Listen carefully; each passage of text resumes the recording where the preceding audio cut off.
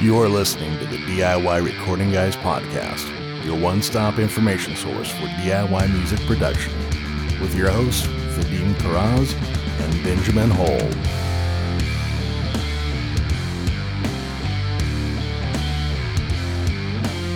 We are live, finally. Only 15 minutes late. After we got together 15 minutes early, no less. Yeah, We're still I know. 15 minutes late. So next time we'll start at 8:30. Yeah, I know. What you been up to, Vadim?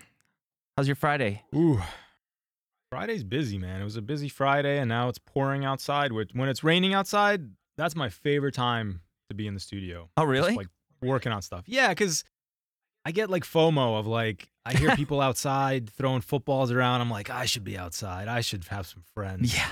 But if it's raining, that's the great equalizer. I can just sit in here on my MIDI keyboard and just make beats. I love it. So anyway, man. that's my Friday. I'm settling in. I'm gonna work on some music tonight after this. What about you? I think the same thing. I was messing around with a riff right before we did this live stream here. I was feeling it, so I might go back to that and do the same. Nice. Yeah. Well, for those for people joining in, Andy, if you have any questions, DIY recording related comments, want to type up a project that you're working on, share it with us. We'd love to hear it. And if not, we'll just I don't know, we'll just keep bantering. Just keep bragging about how we may finally have gotten Facebook Live figured out. Although Oh my gosh. it's debatable whether I'll be able to tell you the steps I took to get to this point. Yeah. I think we might have to, I'll even pose this to the group or the people watching, now and later. We might decide to do Instagram more than Facebook in the future. So if you guys are down with that, Yeah.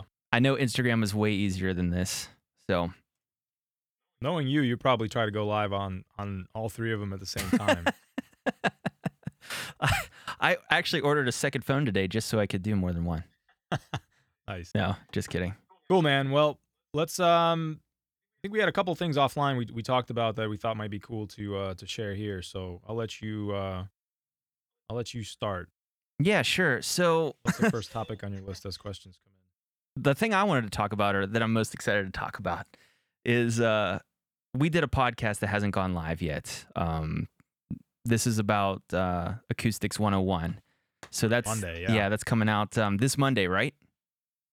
Yep. So stay tuned for that. It was a good episode. But in the end of that, I don't even know if we were talking about this during the podcast or in our bantering before or after, but you talked about using reference software or room correction software, I guess I should say. And you specifically... Yes, and I talked about it the last time we went live as well. Yeah. And I think I finally convinced you to do the demo, right? Yeah. And So you were sending me some late night text messages, so divulge. Well, before you get to that, I just want to give my perspective on things first, because I'm a little bit, I can be a little bit stubborn when it comes to gear. I'm set in my ways, and I'm like, and my speakers are good. I'm comfortable with my room. I don't need something like that. So I just figured that it would be, it just sounds gimmicky to me. I don't know how you felt about it going into it. Did you feel the same way? Like, this is probably gimmicky, or did you? Yeah. Okay. No, absolutely. Yeah. So In fact, yeah, I bought the reference microphone from SonarWorks, planning to use it with Room EQ Wizard, which I had used before, and it came with a free trial. So I was also skeptical. okay. So, and I also, well, before we get into talking about that, so just my raw impressions of it. So just from you hyping it up, I'm like, man, I really gotta try this, like at least on headphones. So the first thing I did was install it on my laptop, and I plugged in my, I have open backed headphones really similar to you, Sennheiser 58X. I think you have the 600, right? Yeah, I always forget 600 or 600. Okay.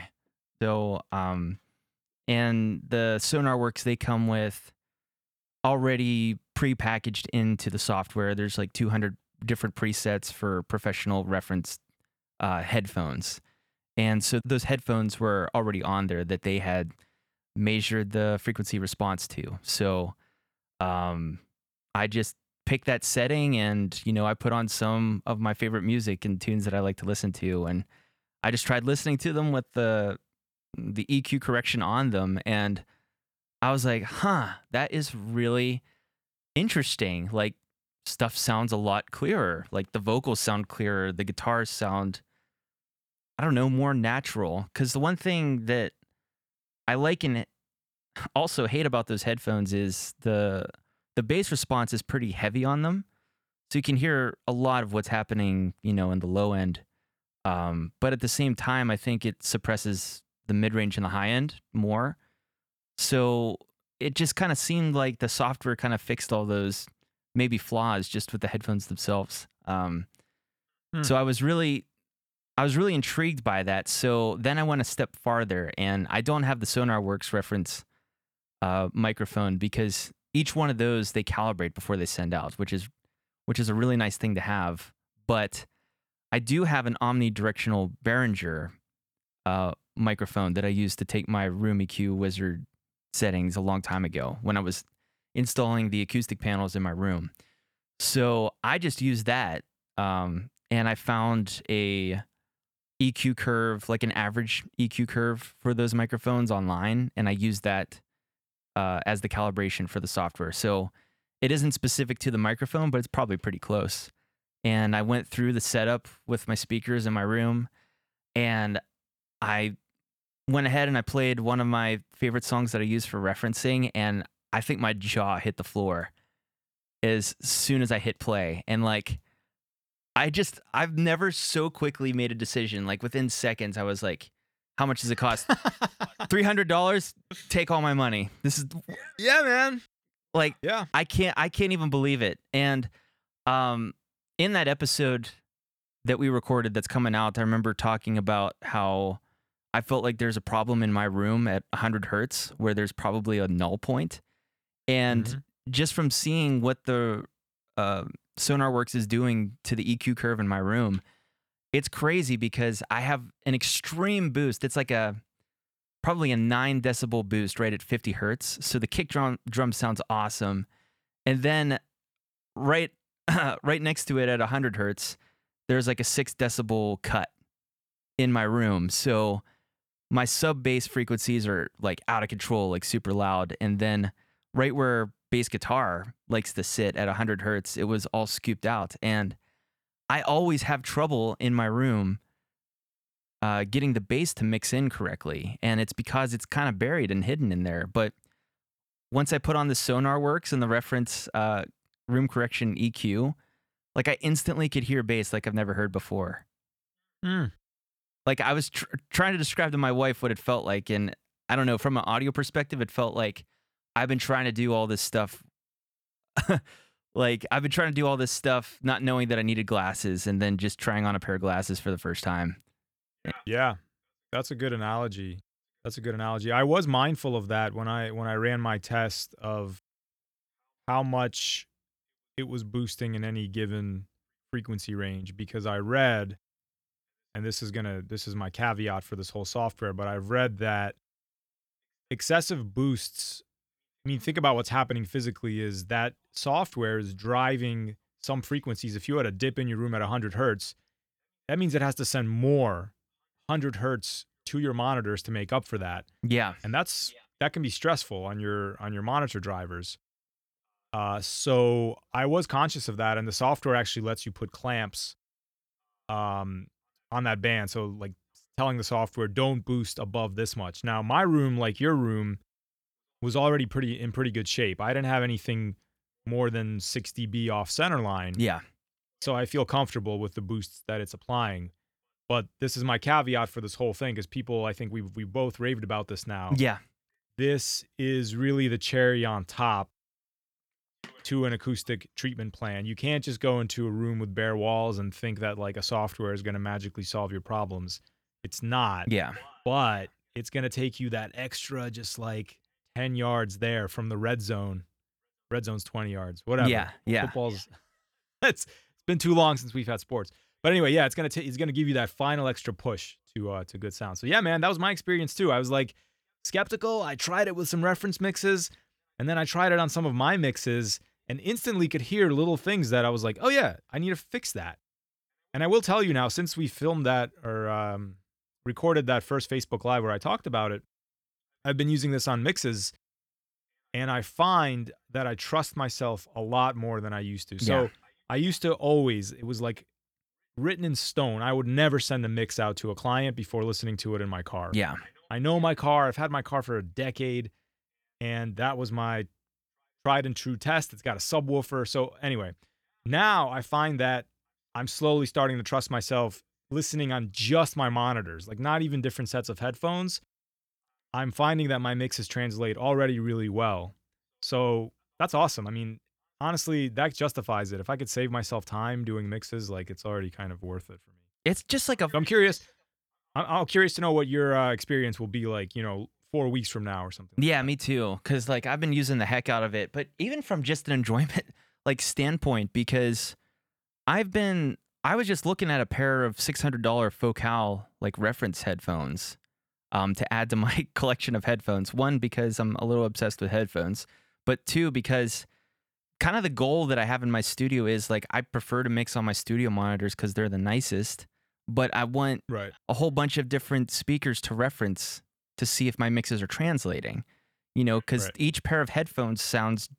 I have 5 nice pair of headphones, and they all sound drastically different from one another. A lot. It is a lot. I mean, they're not super nice. They're between like $100 to $200 range, So Yeah. semi-professional. I'm not breaking the bank or anything like that, but I'm just looking for more ways to reference, what's going on, because I know that this certain pair of headphones boosts the bass so much, or this pair of headphones makes the vocals really forward. So my idea was, if I get a big enough collection I can reference and I know that they're going to translate really well. Well, this reference software takes all that out of the equation, because I know that it's actually making it sound the way that it's supposed to sound. And I feel like I'm, hearing music the way it was supposed to be reproduced, like on my system. Like it's just way more enjoyable. And it places everything in the mix in the correct positions too, because a lot of my mixing process was referencing other professionally produced tracks just to see where everything fit. And I always struggled. Well, not only did I struggle with bass guitar, but maybe with vocal placement. I always kept my vocals a little bit too quiet. And the other thing I noticed too in my room is that the reference software is boosting, like there's like a high shelf put on my high end, about 3 decibels. And I'm wondering if the reason is I have so much high bandwidth acoustic treatment in my room to help control the low end, that it is controlling the low end, but acoustic panels are, if they're thick enough to help control the low end, they're controlling all the frequencies above that. So I actually think it's probably dampening all of the high end in my room too, because I don't really have any diffusion. I just have absorption. That's interesting. I want to ask Yesko about that, because my thought process is, and this is Yesko's thought experiment that I love, is that if you just had a set of monitors in a field with no reflection points, you would be hearing the true sound of those monitors, and the monitors should be reproducing whatever high end is in the music. So I don't know if like too much absorption would deaden the high end response of your monitors. That would be interesting. So one of the things, I mean, you probably did, although I don't remember, the calibration process, I think they have you hold the microphone just up to the woofer, not up to the tweeters, right? Yeah. Yeah, so I wonder. That's a good question. That's interesting. I don't know, yeah. That's interesting that you have a high shelf like that. I'm not sure what that means. But My in monitors- effect, what's happening though too is that whenever it shelved everything like that, the vocals instantly popped in like every single mix that I listened to once the calibration was on. And so when I compare that to like the way I was working before, it makes sense why I was keeping my vocals too quiet, because every song I listened to in my studio, the vocals sounded more buried, because my room is just low end heavy. And Gotcha. and so I guess the reason why I wanted to bring this up, even though we're more recording guys than we are mixing guys, it shows the importance of acoustic treatment in a room, especially from picking tones and knowing what you're listening to is of such vital importance to know, like, to actually have an unbiased ear towards what you're capturing when you're recording. Yeah. It just proved it That's even. Monday. It just proved it even more to me. Using that, because I've heard people people hammer so much that have worked in this industry for a long time and are successful about the importance of controlling, and having a flat frequency response in your room. And I mean, they're not wrong. So I don't think I'm ever going to buy a new pair of headphones again after that. Wow. So see, this is actually an investment. You're actually going to save money. Yeah, in the long run. it's true. We'll see, Ben. I know. We'll see. We'll see. So that's all I had to say. I just wanted to, talk about that a little bit, because I don't think I've had an experience like that in all my years of music. Like that, I mean, that's a pretty bold statement to say, but like, I've not had like a come to Jesus moment like that in audio before. That was pretty crazy. That's cool. Yeah. Yeah. My only other moment like that I can recall was when I got the monitors that I have now. What are you using I now? upgraded from like I used to have like the M Audio whatevers that you see. I remember at, the like, whatever. Guitar Center. I remember the whatevers. Yeah, the whatevers, size 3 or whatever. Anyway, so I got them at, they're like the ones you could get at Guitar Center or anywhere else, and they're fine. They're perfectly fine monitors. But I got the Neumann KH120s, and like the first time I sat down and listened to music on that, I had that same feeling of like, oh my God, I've never heard these songs before in my life Yeah. the way I'm hearing them now. So, yeah, and similar with, it was a smaller boost, but like I said, I mean, my mixes have been translating much better over the last month or so. So I'm pretty happy about that. That's great, man. What else? What else is going on? I don't know. I mean, you sent me a really interesting article about Spotify and royalties. That was interesting to. I don't know how much that applies really to anybody in here, because I was just talking to my wife about this and saying how, like, if you're to the point in your band where you're actually making decent money from Spotify or streaming, you've already got a team of people that are doing that behind the scenes for you. But it's still an interesting conversation to have nonetheless about, how do those royalties actually get distributed, and what's going on behind the scenes, and how can you, I don't know, capitalize on getting an investment back from the music you put out into the world, and maybe. Yeah. Well, go ahead. Yeah. Yeah. It's just understanding. I agree with you. I mean, I think it's something that broadly affects the music industry that people just should kind of be Aware of. Yeah. aware of. I mean, there's this, we hear these statistics of like Spotify pays so many fractions of a cent per stream. It's like 0.0003. That's the stuff I've always heard, and I'm like, well, that doesn't sound like a lot. They should pay more. And that's true, perhaps. But this Yeah. article was bringing up points like, yes, if you calculated it on a per stream basis, you would come up with that calculation, but that's actually not how the payouts work. Yeah. They actually work a little bit differently, and you kind of you get that calculation after the fact. And like one statistic I found interesting was that Spotify is using roughly like 70 or say closer to 65% of its revenue as payouts to channels that pay artists, basically. Yeah. They're not paying artists directly, they're paying like distribution channels or whatever. And then the artist gets paid from that. But I thought that was really interesting. I feel like it's easy to kind of, I don't know. I don't fully understand the whole streaming model, to be honest with you. Probably something we should have asked James Cross about. Like, I don't understand how viable it is really as a revenue generation tool for artists. Like, can an artist survive, an indie artist, not like, Drake or whatever, but can an indie artist survive on streaming alone without touring, without merch? Like, it's questionable. And so that makes you wonder, like, does the model work or should it be fixed? And if it should be fixed, then how? But I think articles like this are really interesting because they get past the like, oh, musicians should be paid more. It's like, yes, you're right, but let's talk about how. Right? Yeah. Like Spotify is a business. They make money from users. They're paying out whatever, 65, 70% to artists. They have some overhead they have to cover. So let's talk about how to pay artists more. I thought that was like a really interesting take on it.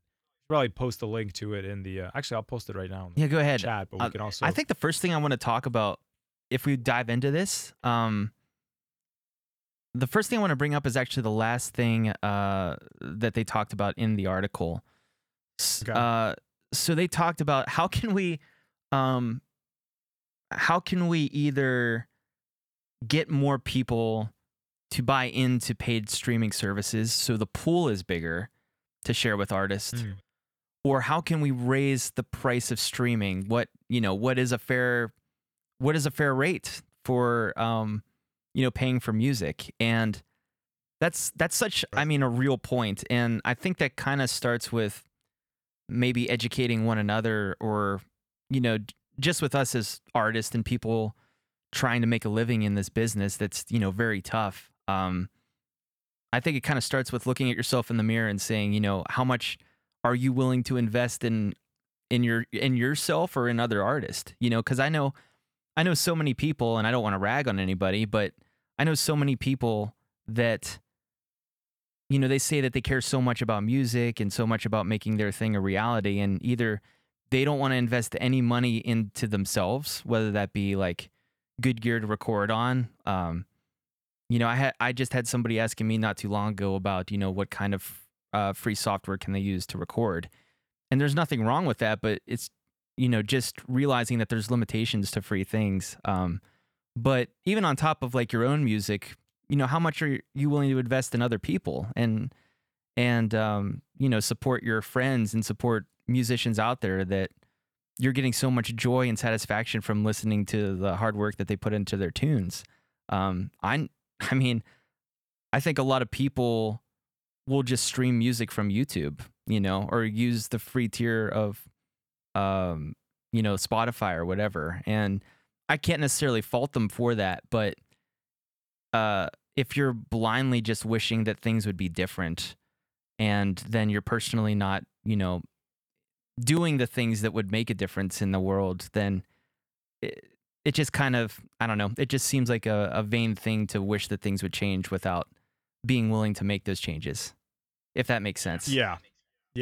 I mean, just looking from like my personal experience. And I'm not saying that up, I'm not saying that I'm totally free from, like I've definitely used free streaming services as well, and YouTube for other things, So I'm not saying that I'm not guilty of this as well, but I'm just trying to prove a point. But go ahead, what were you trying to say?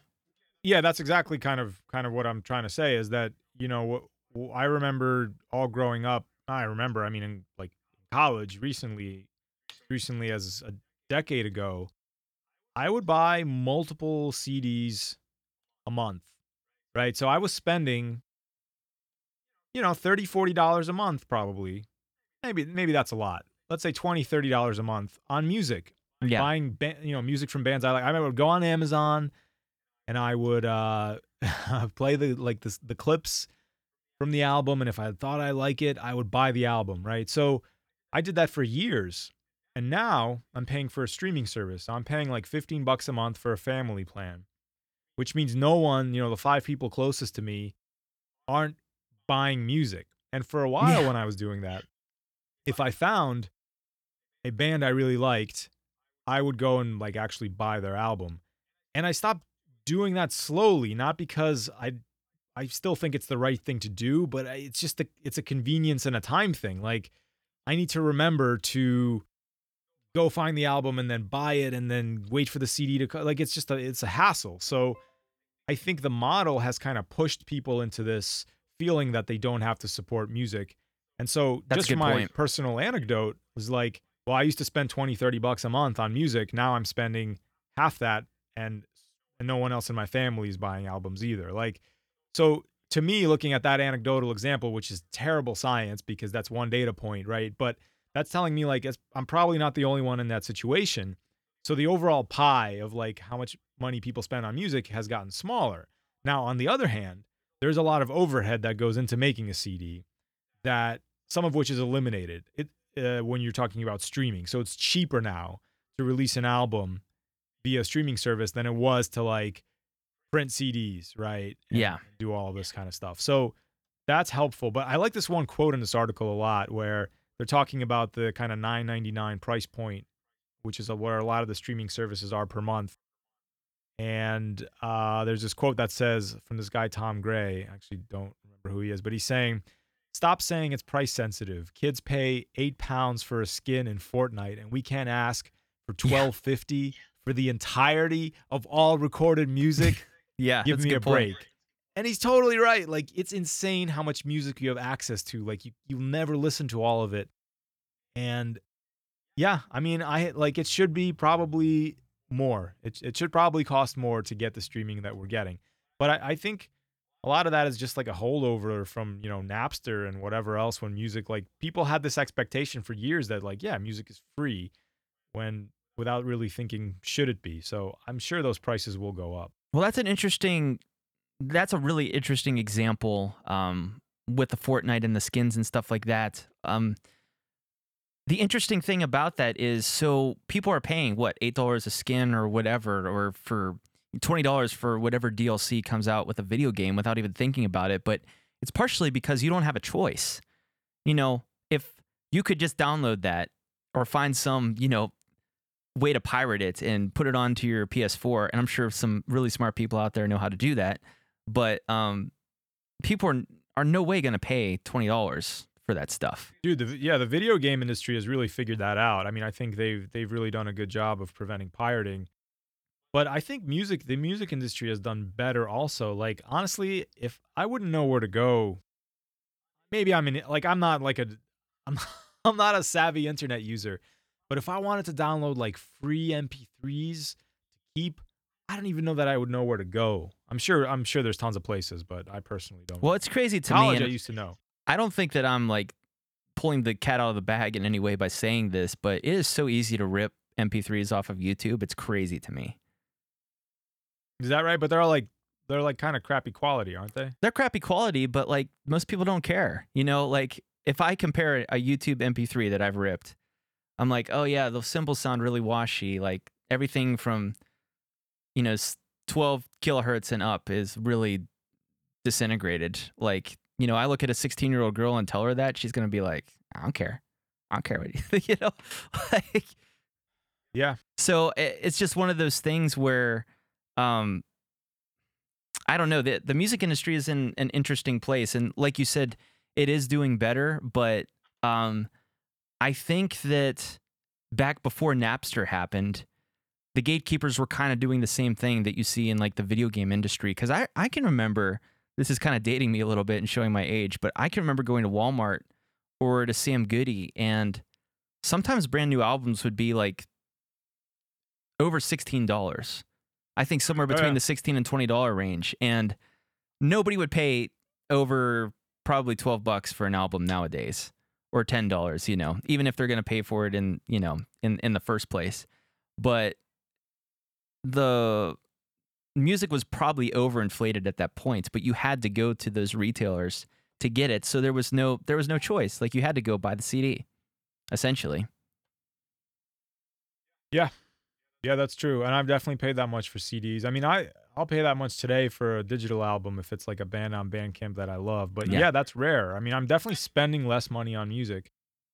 So what does that mean? Yeah, it's an interesting question. But I think people give Spotify a hard time, and I think it actually has a lot of potential as a platform to be the greatest thing since sliced bread for musicians, because they're starting to implement this more, but if it can become a tool for communicating with fans and help you just reach more people through things like playlists or whatever else, if it gives you a vehicle for announcing live shows, it can be a really powerful tool. Yeah. I think ultimately it'll be good for the music industry, but it's still hard to know. I mean, it's hard to know how to monetize music as an independent musician? That is a tricky question.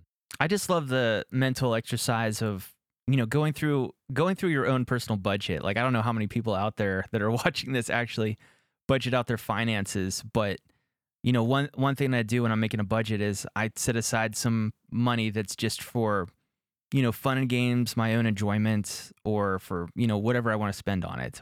And then another budget for going out to eat or wherever like that. And it's just interesting to look at, how much of that is going into music and merchandise or for bands or live shows, any of those things. And like you said, similarly, like that amount that I set, whether that's a reflection on I'm just not spending as much time going to live shows like I used to when I was younger, or for other reasons, but it just seems like that amount that I've set aside for music, or whether that was intentionally set aside or just money that I just spent on it in the past, like it's slowly shrinking more and more to the point where like the convenience of, well, maybe like, I don't know, there's probably a quote somewhere where somebody says convenience is the enemy of like all things, because it just seems that the more convenient things get, the more people just kind of take it for granted. And that's, for me included, like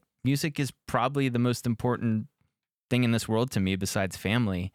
And like I can't imagine a world without music. I would put such a high value on it.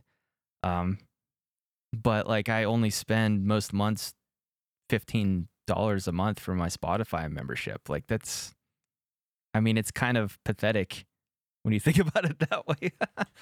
So, oh, that's a really good point. That's a really good point.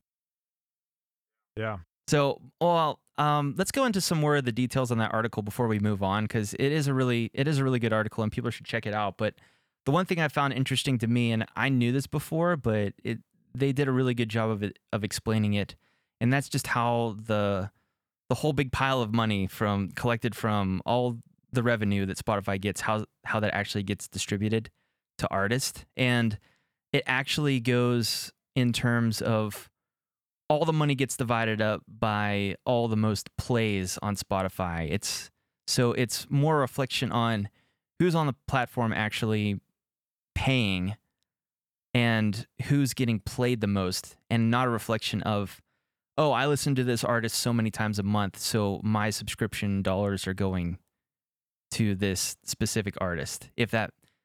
I don't know if I did a good job of explaining that, but essentially the way that they're saying is that, like, just because you listen to an artist a lot of time doesn't mean that they're actually getting any Right. money or benefit out of it, because you might be if you're the only person in the world that's listening to them, then they're probably not even getting $1 a month. Right. So there was some talk in that article about, if they switched up the way that the payments were done, it would maybe be a little bit more fair. So just kind of an interesting thing. Yeah, that is interesting. And I wonder, is that true just for Spotify, or is the model pretty much the same across services? Like, I know there was think a it big is. to do about Tidal for a while, and I don't know. I think a lot of them are a little more secretive too, because they don't have to disclose their finances or how things work. So I wonder what the discrepancy is between streaming models. Yeah, I don't know. You know, I think the main one though is Spotify, and that's kind of what they're doing with things. yeah, and I think 'cause it was is Spotify publicly traded. Yes, This they are point? now. Yeah, so they have to, so that you can dig into some of their numbers. Hey, what's up, Lee? And My buddy Lee Scott Hey, Lee. joined. is this Lee from your origin story? No, different Lee. Okay, But Lee has a Okay. big part to play in my story as well. Let's hear He it. grew up just down the street from me, so we've been in each other's lives for a long time, and he has an equal passion for videography, and he's really good at it too. So we've helped each other Oh, out. no way. Yeah, a few times. That's clutch, man. It's good to know somebody who knows video. That's huge. Yeah, it is huge. So Lee, Video- if you got any questions, man, throw them in the chat here. We'll get to them. I was helping him out earlier with figuring out how to set up his Nord pad to play battery samples through his computer. So he wanted to use his Nord as a MIDI controller. Oh, okay. Yeah. So it's always interesting setting up that stuff because I can remember the first time I set up MIDI controllers in my DAW. It wasn't very, I don't know. I felt like the way I was thinking about it made sense, but I had to like read the manual and go through it. It was just a frustrating process. It's a nightmare. It's a nightmare connecting stuff. This is where like the dark side of digital really comes out, is with communication between all these different devices. Yeah. Sometimes it's you think about like if I had a tape machine and a thing, I would just like plug them together physically with a wire and it would work. And it's not quite how it works with digital, but there's the upside, I think, is well justified. But yeah, sometimes you're like, why? It should just be a wire I connected and it works. I know it should. That's also a PC thing, I think, because I think Mac's a lot better with that. I was helping somebody set up a home studio with a Mac, and I'd never used a Mac before for this, so I was kind of nervous because I was like, build myself as the expert, right? Yeah. Like, yeah, I do. I know audio. I could whatever Cubase, Logic. What do you use? I can figure it out, and it was really easy. Like I didn't have to go through like installing drivers or anything like that. I pretty much just plugged stuff into it, and it was like. Works like it was supposed to. That's true. I also make fun of Really Apple cool. users, and the reason I really make fun is just because I'm jealous. So don't anybody take offense to this. But the way I normally say it is that like Apple makes it so easy, the plug and play, that if it doesn't work the first time for an Apple user, they just think it's broke and they'll take their whole laptop to the Apple store. Like what? It doesn't work. Yeah. But for a PC user, you just expect that half the time it doesn't work and you have to problem solve. I think I just like being a detective. Oh, is that it? Yeah, it just keeps you sharp. Yeah, just keep me sharp. It's just the thing that I expect with it. So whenever I Yeah. go over to a friend's house that has like a Mac set up and it works perfectly the first time, I'm just like shaking my head. I got to share a funny Okay, story go. here. This happened to me yesterday. I was so mad. I was working on this mix. It's a mix for a 20-minute song. Okay? Okay. A 20-minute song. Jeez. And I was bouncing it out through my analog chain, which means that's one of the downsides of having an analog chain. So I have my mix, and then I send that final mix bus through my analog chain, which has some cool gear in it. So, but because I have to do that, it takes me 20 minutes to bounce that track, right? So I'm like, I set it to record and I go upstairs and I forget about it. And then I remember that every night at 11:45, my computer runs through the sequence where it backs itself up to the cloud and then it shuts down. So I was like, oh, I gotta go stop that. So I run downstairs, it's like 11:30, and I think I catch it. I'm like, cancel the scheduled job, right? And then I'm fooling around with the mix. I'm like tweaking my mastering settings or whatever. And all of a sudden my computer says shutting down on it, and just I never hit save once. No. So I lost a lot of work, and I was mad. You never want to go to sleep that angry. It's not good. No. Oh my gosh. Oh man. Yeah. So anyway, that's because I set that up. I'm like, I'll never be working on music at 11:45 at night. I should be going to bed. Like that's a healthy schedule, and it's bit me a couple times. So anyway, that's my nightmare story. Yeah, guys, if you're in the chat, leave us your questions or your stories. We'd love to hear them and answer anything you got going on. So funny, man. Well, you're in the music industry, so how can there's no way that you could set hours like that, right? Yeah, I know. in my moments of like, I'm gonna be a good person, I'm gonna be early to bed, early to rise. That's when I set up systems like that. Even when I get All right, even when I get inquiries from artists that fill out my website form, it's always at the most crazy times at night. I'll get messages at like 4 a.m. Hey, I found your website. Can I come in and do some recording? It's just the nature of the beast. It's when the artists are up. Yeah, that's true. So Lee's got a question here. This is probably more for you, Ben. Okay. Because if I want to do loops live, do I run it through Studio One or should I buy a pedal to run it through? I feel excited, like the possibilities are endless. So I guess just the question there is, what type of loops are we talking about? Are we talking about like electronic loops that you're building live, or they're pre-programmed, or are these like guitar loops you're recording? I'm guessing so. Lee is primarily a drummer, so I'm guessing that he Okay. wants to set up some kind of sequences that will loop while he's playing like drums over or something like that. But it's like a live thing. We're like building loops live, right? A stack of loops, or are they pre-programmed? That's a good. and just triggered. Yeah, Lee, if you could expand on that question, that would be helpful. So are you building like with the different? I'm just trying to get inside your head a little bit, but with the different pads. So do you have like some loop assigned to each pad, and then you can build that and make it grow throughout? That's an interesting question, because you definitely could use a looper pedal to kind of do that stuff live. So if you had a few different loops that you wanted to play with and wanted to build that sequentially, I'm trying to think of if there's a way to do that without a looper pedal involved as well. Because there's some creative stuff you could do with MIDI for sure, but it would have to be like all pre-programmed in and like kind of a rehearsed performance per se. Yeah. If you have pre-recorded loop blocks, your best bet is to trigger them using MIDI or using a MIDI controller. So you could get like a drum pad, for example, that the big drum pads that you can hit with a stick, and have those tied to a computer running whatever you want, Studio One or Ableton Live, and you can be triggering. You can have your kind of virtual instrument set up where a certain key or a certain pad is mapped to trigger a certain loop. So if you're trying to trigger pre-recorded loops like that, that's probably your best bet. I know Ableton Live is very popular for that because of the way they let you build and loops and kind of block them out and structure them together.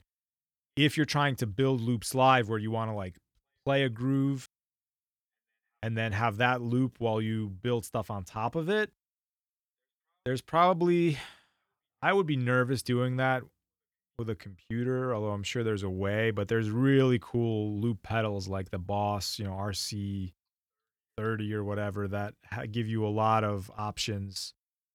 Also depends how you want to trigger it. Like, are you trying to trigger it with your feet, or because you're drumming, or are you trying to trigger it with your hands? I think those types of questions. Have you had any experience with that, with looping stuff? Yeah, we live used then? to when I was playing with Lacey, we would use the Roland SPD FX or whatever. It's the same pad that every like professional band uses.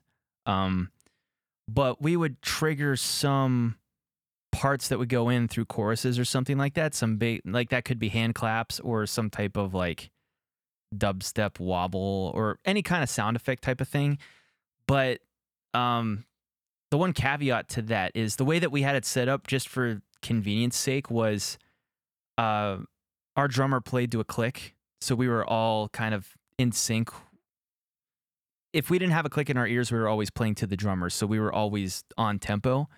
So all of our pads and loops that we had set up would go for like an entire chorus. So we'd have multiple measures of this sample or this pad or this effect happening. So the one danger with that is if you make a mistake or go off tempo, that pad keeps going, or you have to turn it off and start it all over again. But there's no way to pick that up in mid performance. So I guess the other way of going about that is picking smaller size chunks of loop to go with. So that's just something you have to think about if you're gonna do that kind of stuff live. That's true. So it sounds like he's talking about building loops up. So I'm wondering, that NordPad doesn't have a loop function? I'm looking at it now online. I don't know which one you have. Like where it keeps like Oh no, then yeah, NordPad. So that's just a controller. Yeah. So it basically is just a trigger. So yeah, you would need to basically whatever. Well, I guess it depends on where your virtual instruments are. So I don't know Studio One. I use Pro Tools. I don't know how you would do that with Pro Tools. Like if you wanted to record a MIDI loop into Pro Tools and then have it automatically loop, that would be tough to do. I don't know if I would trust myself to do that in Pro Tools. If you're using something like a guitar pedal or a loop pedal, at that point you need to have an audio output into that loop pedal, and you're going to have to be controlling that loop pedal separately, which is going to be tricky as well. This is a good question. I wonder Now, I've seen drummers do this type of thing all the time, and I'm not 100% sure how they do it live. Yeah, because it's a really good question. Damn it. It's the first question we got, and we're stumped.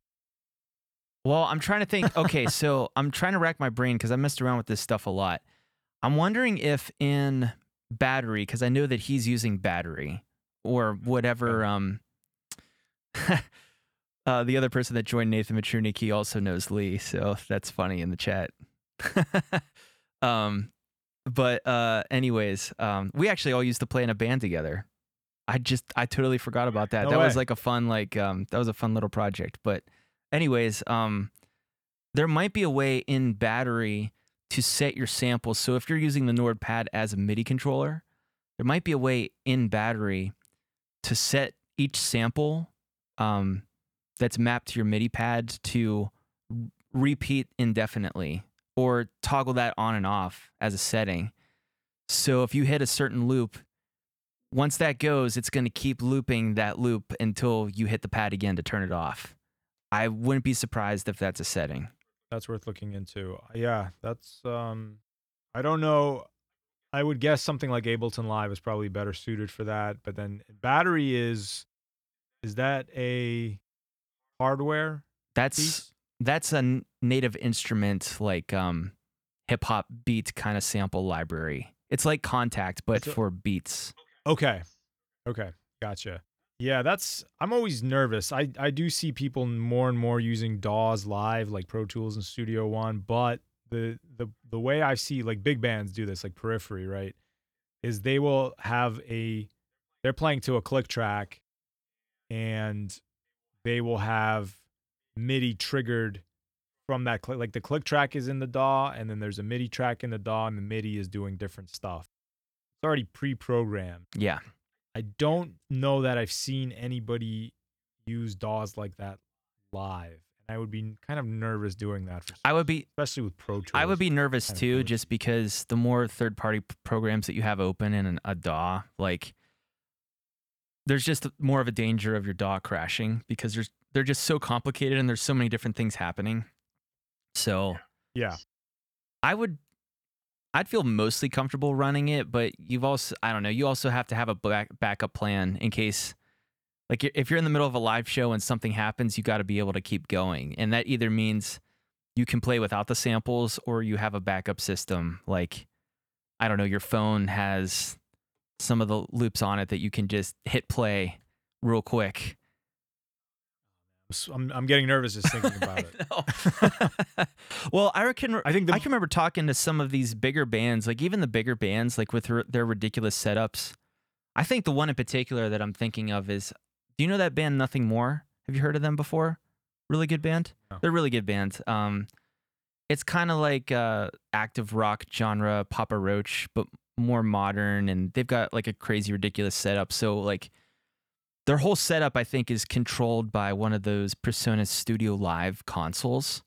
So like all of their effects go through the console and through a Studio One DAW that's being run off of a computer. And their whole setup costs like, thousands of dollars just to run all of their effects and stuff like that. So just in case that fails live, because it's controlling all of the vocal delays and reverbs and guitar effects. Yeah. They have a duplicate of that entire system. So like, I think both systems cost like in excess of like $10,000, but they have like an exact like carbon copy of that just in case something goes wrong live. Yeah. Because you have to. Good question though. I love that question. Yeah. I think from a reliability standpoint, if you're a solo musician doing loops, some of these dedicated loopers are going to be your best bet. Mm-hmm. Something like a Boss product or something like that. I probably would trust those more. But yeah, I've seen things go wrong. I had this one artist that I like a lot. It's called That One Guy. Have you heard of him? I don't think I've heard of him. That One Guy. Good name. He started out as a bass player, but he has this amazing live show. I've seen it probably a dozen times where he built his own kind of bass instrument where it's like a pipe with a big string on it, almost like an upright bass. And he's got 2 strings of different lengths. Okay. And then he's got all these all these MIDI controller buttons, and he's like a one-man band. Oh, does he play with Victor Wooten? He has. I've seen videos and of Les him. Claypool. His stuff is good because it sounds gimmicky, but his albums are actually really listenable. It's kind of dubsteppy, like it's like very like kind of, it's got a good groove, like a trap groove, and he's playing the drums with his feet. But anyway, the reason I bring it up is because he's got all these MIDI controllers all over his thing, and at some point in his life, because I've seen him for the last decade, I see him every time he comes around. He incorporated video into his setup in a really cool way, where he's got these 2 projectors that are pointing at screens behind him. And every time he hits like a certain MIDI controller, he like restarts the loop. So he's got all these cool like cartoons that are kind of timed with the music. And he had like the one time, like the whole system crashed on him. And he was scrambling, and like his sound guys over there, and they're like trying to restart his computer. And it was just like, yeah, it's tough, man. When it works, it's awesome. But when it goes wrong, it's painful. Yeah. The more like pieces of equipment that you throw into the pie like that, like the higher your chances of things going wrong. So yeah, exactly. The more complexity you introduce. I like the idea. So it would definitely be simpler to just kind of set up, a single, a hit and forget type of thing, and just, I guess, learn your show, so that, let's say it's almost like playing with backing tracks. That would probably be the easiest way to go, but there's something to be said for like those dedicated loopers, because I think it just looks more impressive and cool to see the musician doing more. It gives a sense of like, oh, the musician's actually doing this. He's not just relying on this other thing as a crutch. Yeah, that is cool. It's hard, man. Looping is definitely a skill. I got a looper at some point, and I was like, I had this album I did with my wife actually as a singer, and it was very electronic-y, but I had this vision of like, I'm going to arrange all of these songs so that I can play every part on an acoustic guitar and like loop them and just have her sing, and we were going to develop this live act. Cool. And I bought this looper and I started playing around with it. I was like, I can't loop anything. It's so hard. If you're off by a split second. Yeah, and I got better as I practiced. I thought it was going to be easy because you see people do it on stage so effortlessly. It was hard, but I definitely started getting better and better. And then I kind of scrapped the project because it was just taking up too much time. You were spending more time learning the looping pedal than you were working on the songs. That's when you know to hang it up. Yeah, exactly. My heart wasn't in it. So what else do you want to talk about? I love that stuff, man. Yeah. I don't know. We got any other? I didn't see any other questions. Guys, drop your questions in the chat here. Questions are just comments. Anything you want to talk about? Yeah, anything you want to talk about. We're just kind of not quite even brainstorming. Yeah, shooting the breeze. Just brain drizzling. I've been mixing a lot with not just mixing, but recording a lot using the Neural DSP plugins that I just bought. Oh my gosh. Okay. I love them so much. They sound so good. Yeah, what's your current favorite? I'm using the bass Darkglass thing, so I have that pedal. Actually, I can show you. It's right in front of me. I didn't plan this, but shameless plug, the B7K. Ooh, okay. I love that thing. That's like such a signature part of my tone. Like, I don't think I could play without that. And Neural DSP, they made a clone of the Ultra, which has a couple more controls than the B7K version that I have. What does it have that the pedal doesn't have? It has a separate. Let me take a look here. It has a selectable frequency, like a 3-way toggle for the high and low mids. So on this pedal, the frequencies are already set. You can't adjust them from where they are, but on the Ultra you can.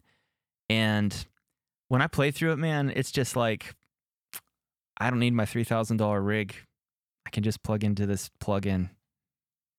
I know it's scary. Yeah, it's scary. Very good. Okay. Yeah, I've liked it a lot. I did a mix. The first time I did it reamping solely using plugins, and there's a bunch of guitar parts, and I thought I'll just try this. I used my left, all my left guitars clean and distorted. I did with the Nolly one. I love that one. All my right guitars I did with the Tosin one, Abasi, and sounded good. It sounded really good. I was really happy with how it came out. So, and the band was pretty happy too. They were like, "Oh, these are great guitar tones." Like, yeah, they're pretty good. But I'm still gonna, for my own band, I am gonna develop a tone with the PV6505 MH. I'm looking at it because it's over there. But that thing does sound pretty fierce, and What is that head? A 65? 6505 MH. It's the mini head version of the 6505. Okay. And it sounds pretty brutal. I mean, it doesn't really do cleans, but Yeah. but it does high gain pretty well. And I'm gonna do my my 7-string stuff. Oh, by the way, I bought something on recommendation, but I did a twist on it. Oh, okay. It's a string winder drill bit. That's brilliant. Yeah, it was like $10. Had really good reviews on Amazon, and it's got the same type of split peg thing. Because I was looking at it, you guilted me into considering a robotic tuner, but I saw this thing, I was like, oh man, that's a good idea. So I'm gonna try it out tomorrow, maybe. Do it, man. I'm telling you, it's going to change your life. No doubt. All right, looks like Nate's got a question. So I posted a follow-up to him. Oh yeah, go for it. I lost the chat for some reason. Oh, okay, here we go. Okay, establishing my own recording studio. Wants to invest in some affordable recording mics. Room mics and something for cabinets mainly. Yeah, we could tackle that. So I love I guess we could each go through our recommendations. So let me start with drums. I love the Shure Beta 52.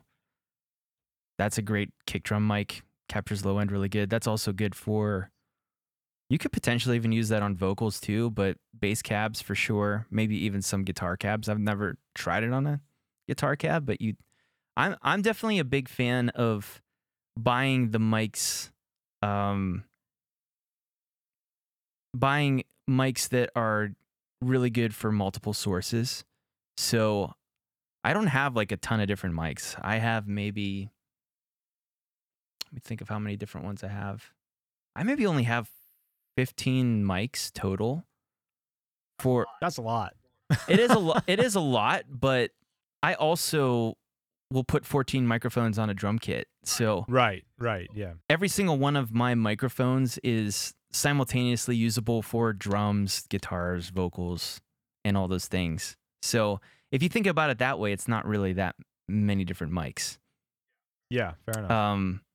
So yeah, on drums, I love using, for toms, I use the Sennheiser E604, I believe. They're the clip-on style ones. You can buy a pack of 3 for, I think it's $270 or something like that. Sometimes you can get them for cheaper than that on like holiday sales. And yeah, stuff like that. But another technique that I like to use as well is Shure SM57 on the snare along with one of those E604 microphones clamped on, and I'll blend them in 50-50 because they really complement each other. I also have, for overheads, I use small diaphragm condensers. AKG 170p, I think, are the models that I have. They're not very expensive. They're like $100 each, and they sound great. Couple different I'll talk about a couple different microphones that I have for vocals that I really like. So I love having this SM7B because it's a really versatile mic, and I think that it is more forgivable for people that aren't, I don't want to say that aren't the best vocalists, but maybe don't have as pretty of a high end to their voice. Because some vocalists, they just have a really nice, sparkly, shiny, high end gleam to their tone. And other vocalists don't have that, and that's totally fine. I would be one of those vocalists. And I think that you can just get away with some maybe not as stellar performances on an SM7B than you can with a large diaphragm condenser, because sometimes large diaphragm condensers, they're too sensitive and they'll pick up they're really good at picking up all the nuances in voices. And that can be a good or bad thing, because if your vocalist is amazing, then it can bring out all those subtleties. But if your vocalist isn't as good, it's going to capture all the things that maybe nasally bad tones and stuff like that. I don't know. What do you think about that, Right. Vadim? Yeah, absolutely. I agree. I mean, it comes down to also what kind of music you're planning on working on.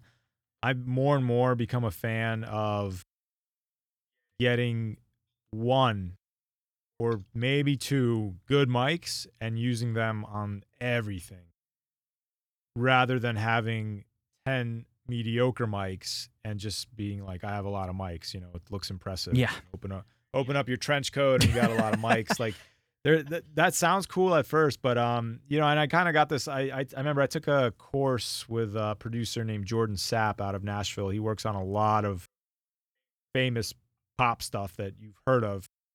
And he's got one microphone in the studio. He's got a Manley Reference. Now, he's doing mostly vocal production. He's doing mostly electronic music and pop music that's already been produced. He's doing mostly vocal recording. But he said, yeah, this is an awesome mic. It's like a $3,000 mic or something like that. And he uses it on hip hop, on pop, male vocals, female vocals, because it's a good mic. That's his strategy. And I was kind of like more and more I'm moving towards that where like I can't afford a Manley Reference mic. And probably neither can most people. But I like the idea of having like 2 or 3 really solid mics and just using them on everything. Yeah, I agree with that. Quality over quantity. I do really like for my I just bought the Slate VMS ML1 microphone, and that's the one. That's a really cool one. It's like half analog, half digital. I think I talked about that one before. Yeah. So it emulates a whole bunch of different. Still using it? Yeah, I haven't been recording as much. I mean, with us all being locked in our homes and stuff, but yeah, I'm still using it. I love it because it's really good at honing in. It helps me hone in quicker too on what type of mic is going to work better on a vocal as well. So like I can test out something, pretty quickly because it's basically just a virtual plugin that you bring up and then you can instantly cycle through 7 different microphones. You're like, oh, yep, that sounds the best. And then I'll just put that on. Like, I think it sounds amazing for the price. I think it's cool. It's not super cheap. How much did I pay for that? I'm looking it up real quick. I don't think it's that much. No, it's not. It's $500 brand new.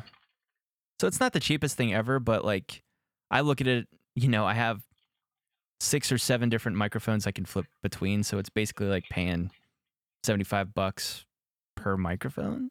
So it's not too bad. Yeah, that's right. If you do it, if you look at it that way, for sure. Yeah, that's cool. I like that one. I'll use SM57. I always use a 57 on a guitar cab. I mean, you can't really go wrong with that. And I love doing. I know Vadim has a different technique, but I'll simultaneously put a small diaphragm condenser pointed straight at the cone, and I'll blend that in along with the 57. So I like doing that as well. We should do a shootout.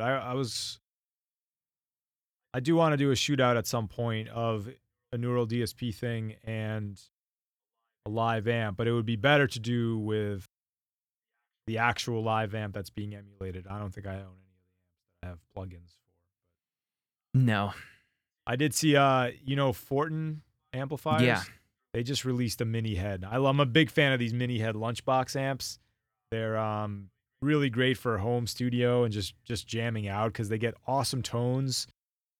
They're not super duper loud. Like you can saturate the tubes at reasonable volumes. They're still pretty freaking loud. They still hold up at a live show. But they're also pretty affordable. Like I was saying, I bought the 6505 mini head. That was only, that was like $400 or something. Sounds awesome. And so Fortin just came out with one that's a little more expensive. It's like $1,300. But Fortin, for those of you who don't know, Mike Fortin, I think, is the guy. He designed like the original Meshuggah amps, where it was like a modded Marshall or something like that. And they're pretty brutal amps. I don't need it, Ben. I'm not gonna get it. But, but I was looking at it the other day. My wife and I are both working from home, and she looks over at my monitor, and I'm just like watching a shootout of a guy or jamming out on this Marshall amp. And she's like, "What are you doing? You don't need a guitar amp." It's like, you're right. I don't. No, man, that's why I'm all into plugins. Like for a long time, I wanted to get some really nice cabs in my studio, but I just get so much more traction out of the. I feel like this is going to be really funny, but like I feel like there's nothing that I can do in my studio with plugins or with virtual amplifiers that somebody that has really nice amps can do, except for one thing, and that's get really good feedback. You just need a live amp in the room to get really good feedback. It's just, and it looks ridiculous trying to hold up your guitar to your monitors to try to get. That would look ridiculous. So that's one thing I can't do, but I can live without that. He said, Are you sure? Yeah. Are you sure? I'm positive. Yeah. No, this is why I'm saying, like, I do want to do the test because I love the sound I'm getting out of these plugins now. I really do. And I want to see if I can get better sounds with an amp. Because there's still people that swear by it. You know, there's still people that swear amps are better. And I wouldn't disagree with that. I think they're better too, but you know what? 0.05% better? Yeah, exactly. Exactly. I don't know. It's certainly a lot closer than it used to be, right? So that's the question, is how close is it? I think the thing was too, and we talked about this on our last live stream, but the thing that was off before that made virtual guitar amps sound so weird was the cab emulation, the impulse responses. And I think that these companies are getting that better and better. They're emulating better the way that sound waves are physically traveling through the air to get to a microphone. That just movement of air is kind of what was missing, you know? Yeah. So I think they're getting it down, but I hope that answered your question, Nate. I mean, we just randomly threw some microphones out there. Did you have any more to add to that? Yeah, we started talking about guitars for some reason. Yeah. Did you have any other microphones that you like to use that you want to throw in there? I'm a big fan of the Warm Audio stuff if you're looking for condenser mics. I've bought 2 large diaphragm condensers from them. Warm Audio is a company that builds kind of emulations of famous gear. So, for example, the Neumann 87 is one of the most famous vocal mics ever. It's a really coveted mic. So it's super expensive. Warm Audio basically reverse engineers the circuit and use the same components.